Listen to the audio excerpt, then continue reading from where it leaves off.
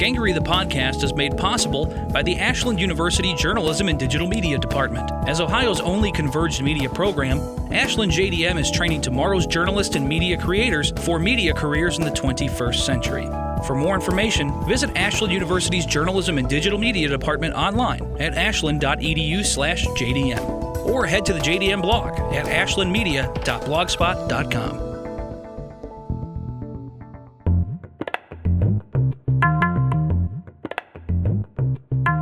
This is Matt Tullis. This week on Gangery the Podcast, I talk with Janet Reitman. Reitman is a contributing editor at Rolling Stone and is the author of Inside Scientology, the story of America's most secretive religion. In July, she wrote the story Jahar's World for Rolling Stone. The story dug deep into the life of Dzhokhar Tsarnaev, the surviving brother accused of the Boston Marathon bombing.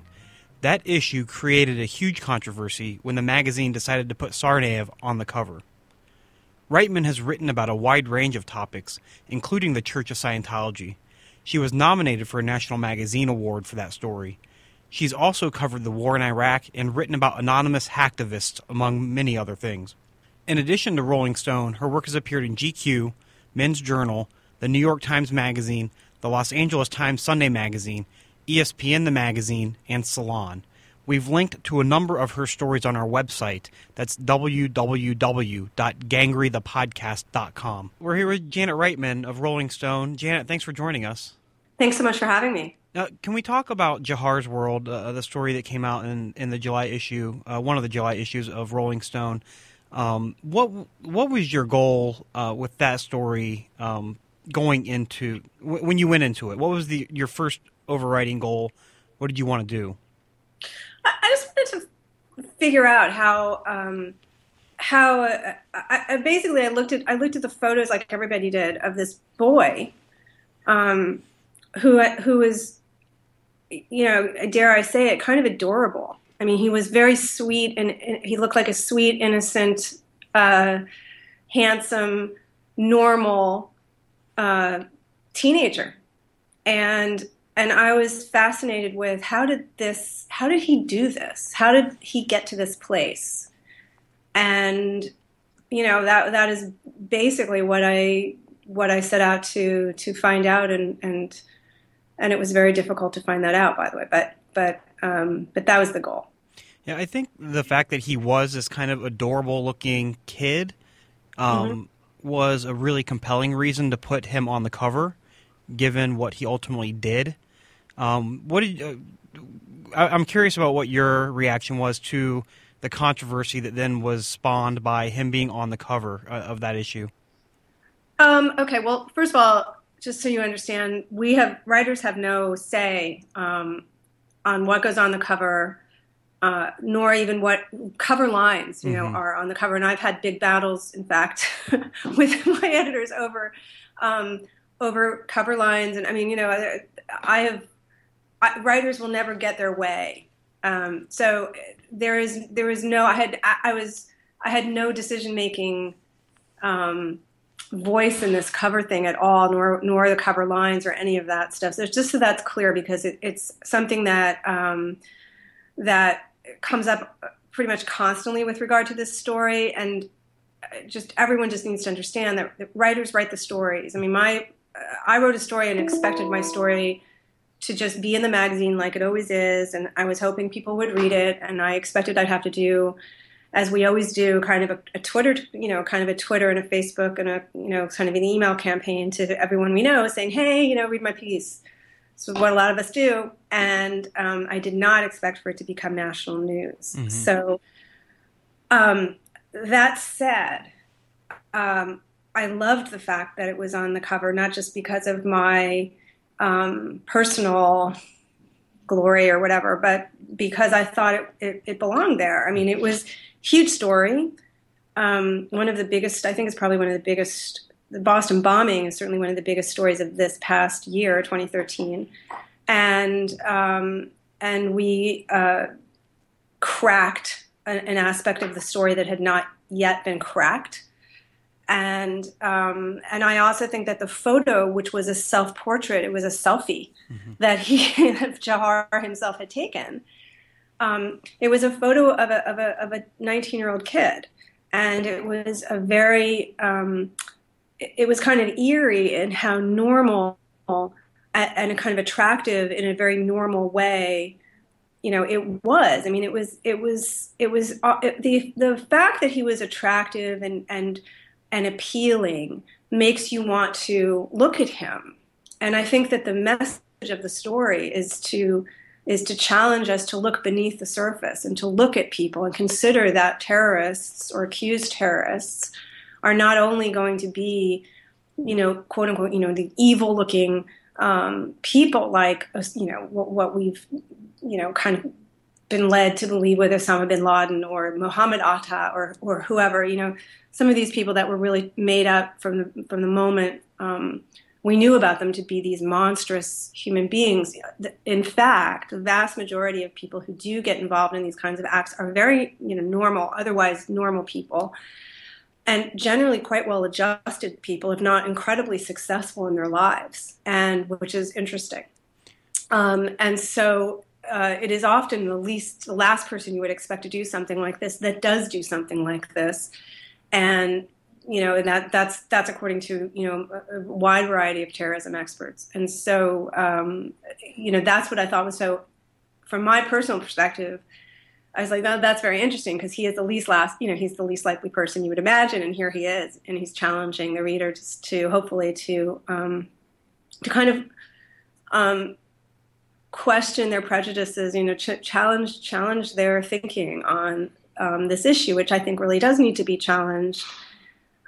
Because in my view, we have not solved, nor will we ever necessarily solve terrorism, but we certainly haven't cracked the sort of formula, if there even is a formula for this. And I don't actually think there is a formula. I think it's a much more complicated matter that we need to explore. Yeah. It seems to me that before you even began, it would have seemed like a very daunting type story to start reporting. What made you want to try and what made you want to take a crack at the story? I'm a masochist. That's a good answer. No. Most of us who do this kind of stuff, we're masochists.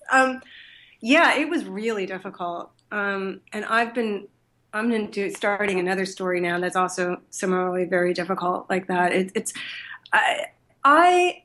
I guess the best answer is that I felt that Jahar Tsarnaev, not necessarily Tamerlan, but Jahar was the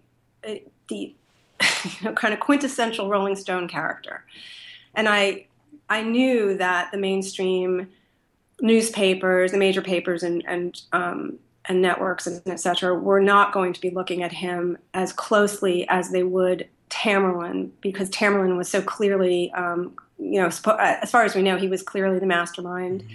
He also had a very clear trajectory.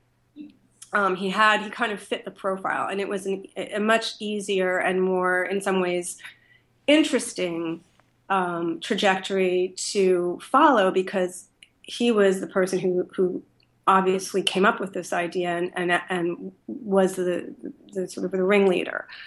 And that said, the younger brother, I thought was also really interesting for sort of other reasons. And Rolling Stone is in a unique position with that age group, not necessarily just because it's, our reader actually goes from teenagers all the way up to people in their 60s. We have subscribers from back in the day. There are still subscribers and readers. And so it's not really just like just a youth magazine.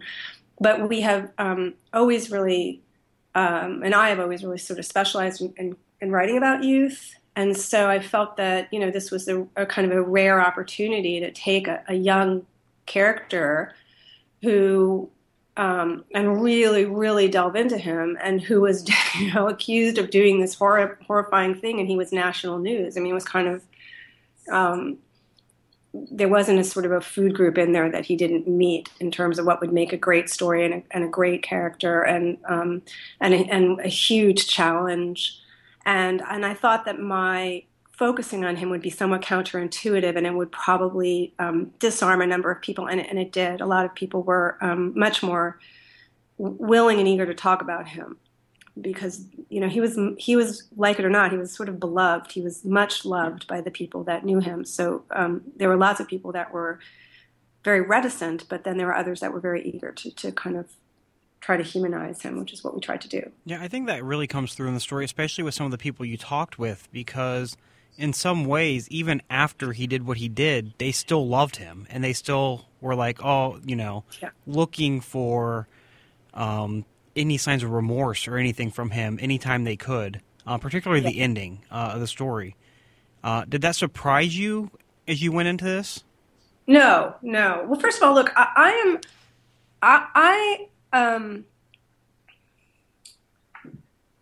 believe very deeply that people are innocent until proven guilty. So I think all the facts in this case suggest that this guy is guilty.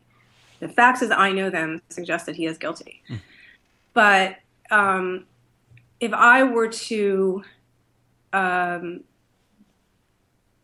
of indict him in my own mind before or in the very beginning of my investigation into him, I'm not going to ask the questions that are going to bring him to life and make him a full person. Because what we do when we decide someone is a monster is we turn them into a monster, and we have them fit, we sort of construct them in a way that they fit that monster box. They fit into that monster stereotype. And what I wanted to do with Jahar, despite the fact that we had the term monster on the cover, was to de-monster him. Like, that's not really the most articulate way to say it, but to sort of strip him of all that sort of evil, negative stuff that had been piled on him, and look at him as the person that he seemingly was until just very soon before this incident happened. I mean, by all sort of indications, even his embrace of a more extreme ideology didn't happen until a couple of months prior to the attack.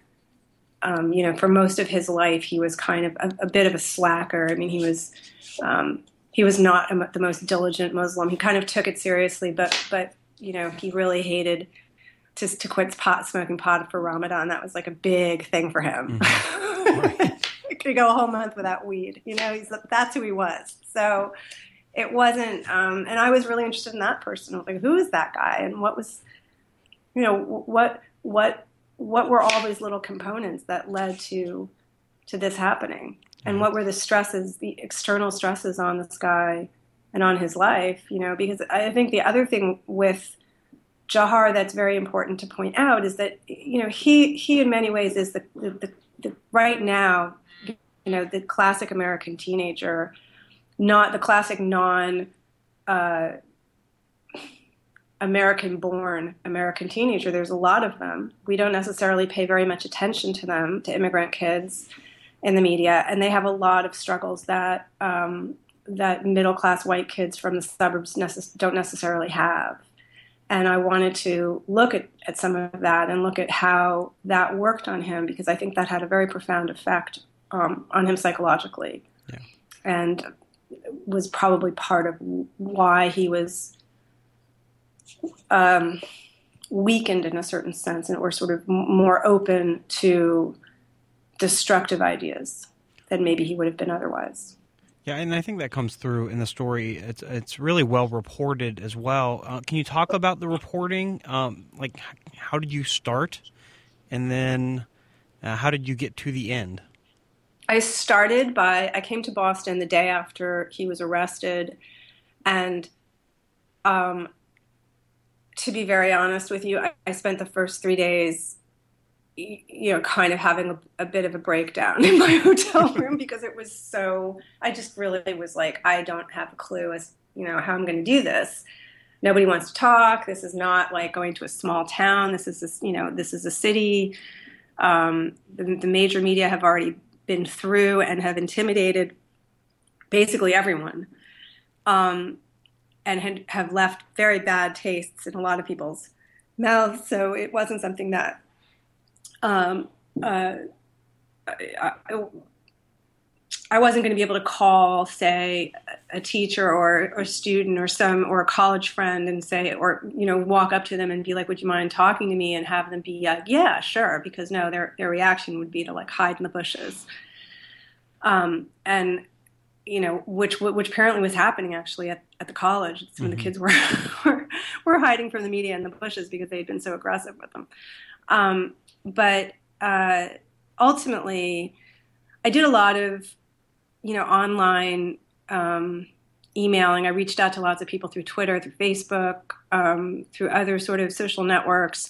To be very frank, I have a cousin who's fantastic, who just graduated from BU and was a journalism major, and he was also in a fraternity.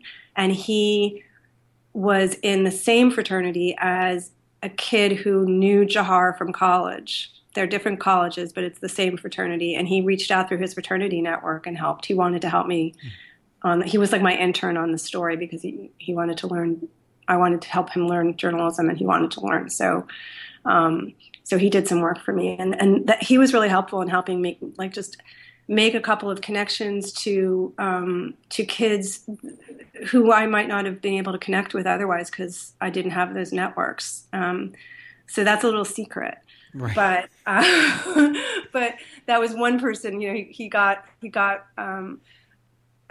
helped out with a couple of things. But I mean, for the most part, it was just sort of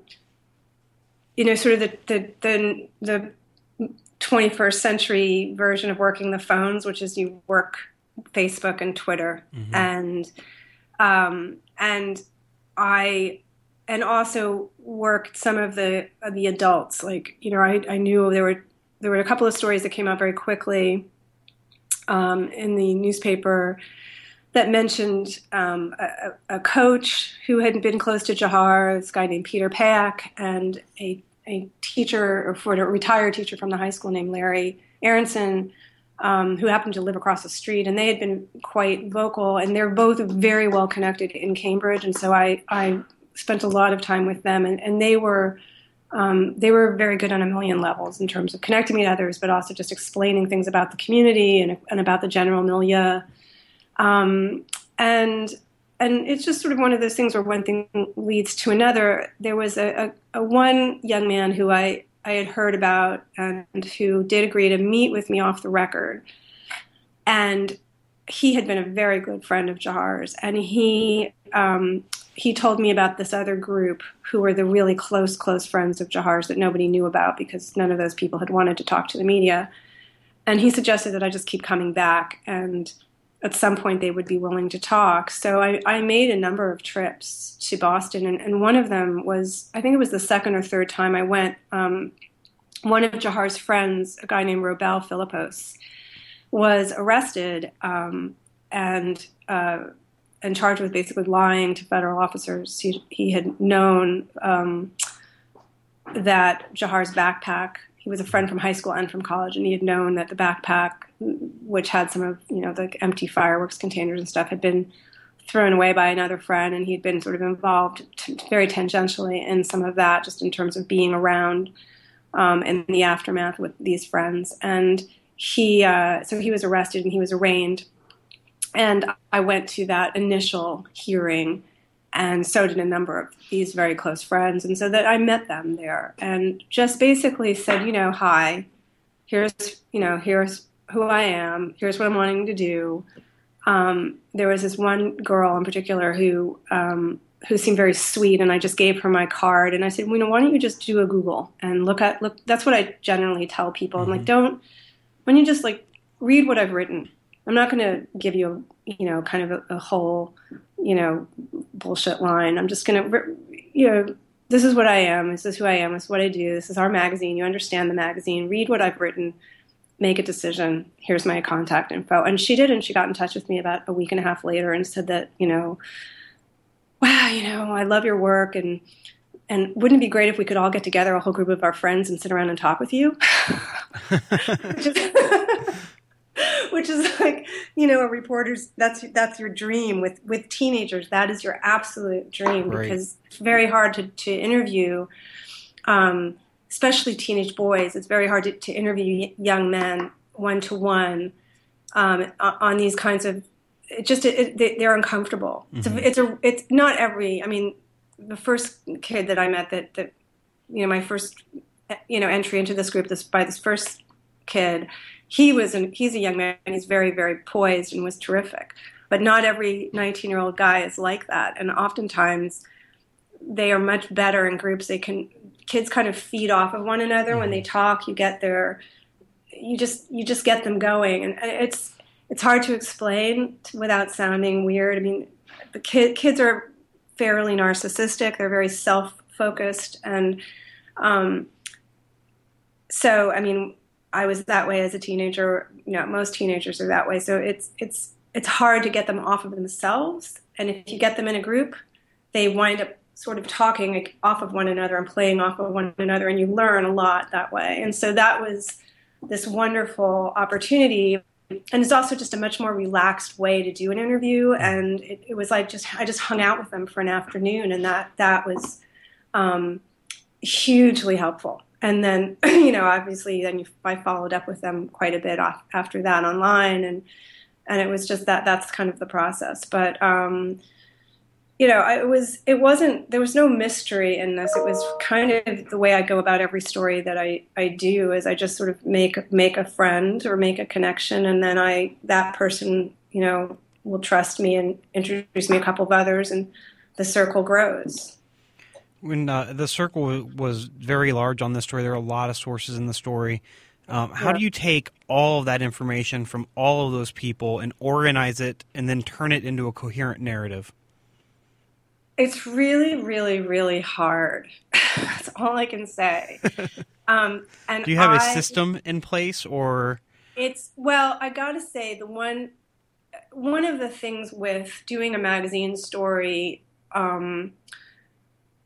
what we do at Rolling Stone, or what I do a lot at Rolling Stone, is sometimes we take a story that's already been out there, but we give it our spin interpretation, our depth, we kind of try to tell the ultimate, we're going to do it best. And the New Yorker does this too, by the way.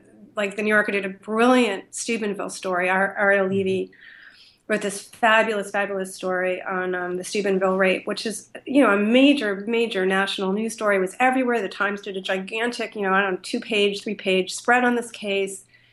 And she went in and investigated this very fully and told this fabulous, 12,000 or something word story on it. And that's kind of the same approach that I take. So the architecture of a story is in many ways already there. You know what happened. You know sort of the greatest hits of this guy's life. You know some of the greatest hits of the people in his life, in fact.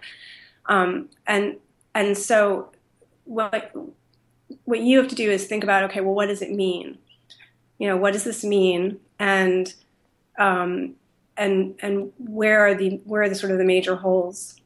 And what are the things that you find most interesting? And that's kind of how, I go about it, is looking at things like that. I mean, one thing that we were particularly, in my first draft, I was very pressed for time, and I wrote a first draft, or half of a first draft, in about 2 weeks after I finished some of the more major reporting, against a deadline that was not realistic, and I wound up getting an extra 3 weeks, and that's why it came out the way it did. But initially, I was struggling with, well, how do I even begin this story? I wanted to begin it with the idea of Jahar being in the boat, and initially I was like, well, here he is in the boat, and here's what happened. Here's the whole backstory, in 10 paragraphs, and my editor basically put a big red line through that, like, we already know that. What was really interesting to him was, as soon as we got to anything pertaining to who this guy was, what his backstory was, the friends, the things that brought him to life as a person. And so, I had to kind of do a lot of shorthand with some of the actual sort of timeline events, or chronological events, or the big news events that happened in terms of sort of the manhunt for him, and what had happened in Boston and what, how his brother was killed and all those kinds of things got dramatically condensed, and other things were expanded just to turn it into sort of more of a story. And I began it with the coach having received this telephone call from an FBI conflict, the guy that resolves these kinds of situations, and a negotiator, and that was, I learned about that just a few days before, and it was just this amazing detail, and I completely ripped up the beginning of my story and rewrote it to make it read like that, and I thought that worked very well because it kind of brought you into the story through a different perspective other than Jahar himself. Yeah, it's a great story, and have you gotten beyond the cover controversy? Have you gotten much feedback on it?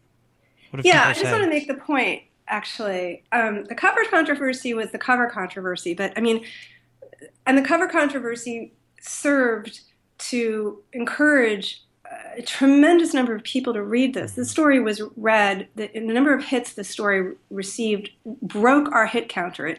We couldn't go higher. We couldn't count any higher. We don't even know how many people read it based on the hits, on a story. Right. We received 4,300 or more pieces of email on this story. Some of it was angry at the cover. Most of it, though, I think a lot of it was quite positive towards the story. Mm-hmm. The New York Times devoted 2 stories to the story. David Carr wrote about the story, and it was on the op-ed page. It was the editorial board of the New York Times did an editorial about the story. Frank Rich wrote a wonderful piece about the story. The story as a piece of writing was reviewed by a number of people. The Atlantic. There's a list of others. It's really, the cover is the cover. We put the guy on the cover. I'm sorry that it had the visceral impact that it did on so many people. It was not an intended thing. We did not by any means go out of our way to insult or hurt anyone. As I said, I had nothing to do with it, but I know my editors, that was not the intent. Mm-hmm. But as a piece of journalism, the story was incredibly well received and well reviewed, actually, which is an unusual thing for magazine journalism to get. A lot of people went out of their way to read it, and a lot of people in my business went out of their way to read it and write about it. So that was nice. And in addition, the magazine itself sold, even though it was boycotted by CVS and Walgreens and a couple of other places. And that was big news that all these, chain stores or big box stores were boycotting the magazine. It sold triple the newsstand than it usually does. So I think it was a great success all the way around. And I really couldn't have been happier, just mostly because people read my story, and that's what I care about. Yeah. And it started a conversation. And I wish that conversation went beyond whether or not we should put this kid's face on the cover of the magazine. Mm-hmm. But there's a much bigger conversation to be had on how we approach terrorism and who we consider to be terrorists. Yeah, it's a phenomenal story, and we've linked to it on our website. It's at www.gangrythepodcast.com. So if you haven't read it yet, by all means, go read it now. Let's talk about another story that you wrote in the November 2012 issue of Rolling Stone. I read it last night. It's titled "Enemy of the State," and it's about a hacktivist with Anonymous named Jeremy Hammond, and it's a really fascinating read. Can you talk briefly about the story, what the story's about? Yeah, so Jeremy Hammond is an anarchist / hacktivist. He's a brilliant hacker. He is also or I would say a very, very talented hacker, and he's also a very committed political activist, and he's an anarchist. And he's been very involved in both since he was a teenager. And he is currently about to be sentenced to probably somewhere around 10 years or maybe more than that, for hacking Stratfor, which is a private security and private intelligence contractor for the U.S. government and other private companies based in Texas. And it was a part of a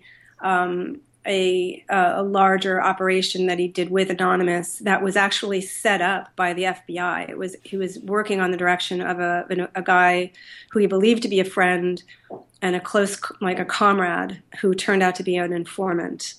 And he did a number of criminal hacks, all of which had a kind of political angle to them, directly, with the FBI watching and I think supervising this. So, and he's the only. There were a number of hackers who were arrested for a series of different hacks, but really he's the only really serious political and probably the most talented of all those hackers.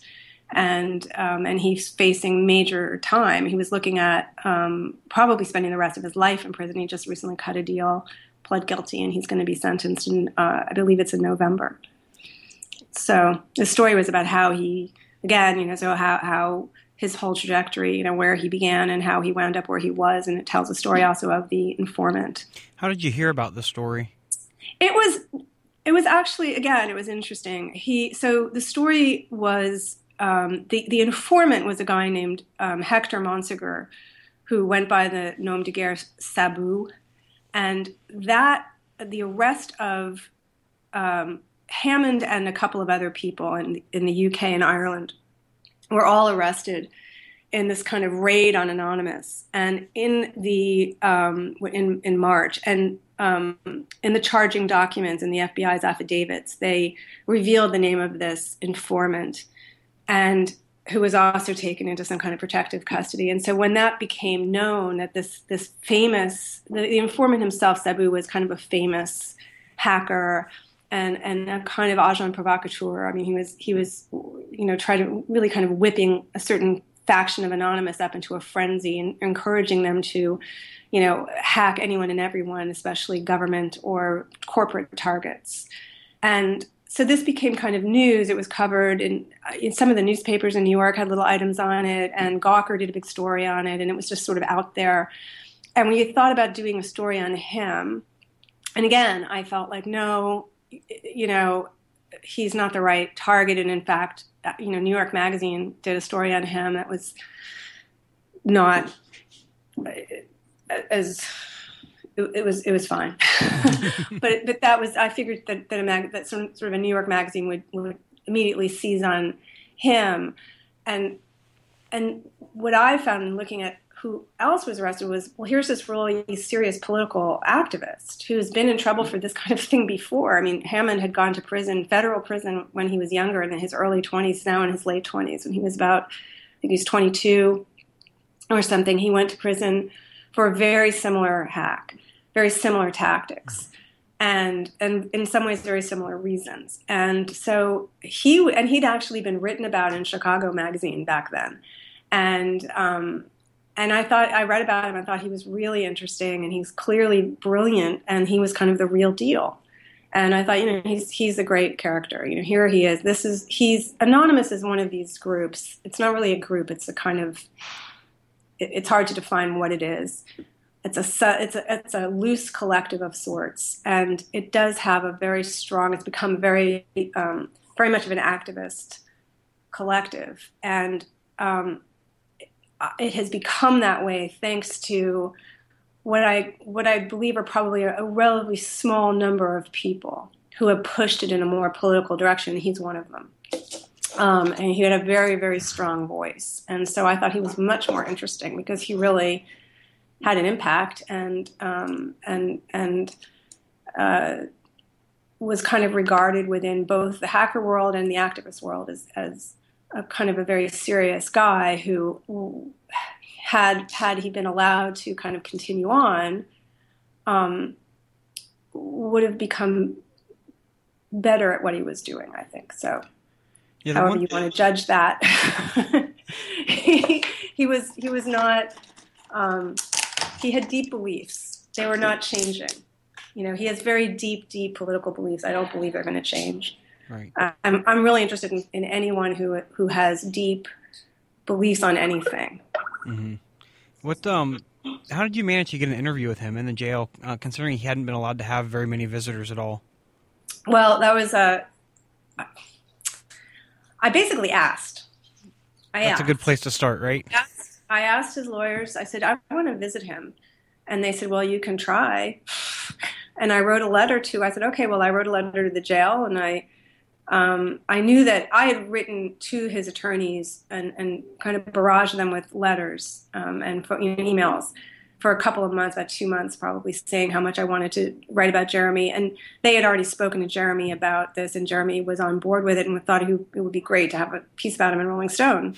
So he was already sort of amenable to this. And then I called the Manhattan Correctional Center, which is here in Lower Manhattan, which is the sort of federal holding facility before people it's like the Rikers Island in New York. It's like the Rikers Island for federal prison. It's where you go before you're sentenced when you're awaiting trial in a federal court in New York. And they just sort of ran it up to the warden, and it was fine with them. And we agreed to all the terms, like you can't tape and you can't photograph and all that stuff. You have to take notes on paper.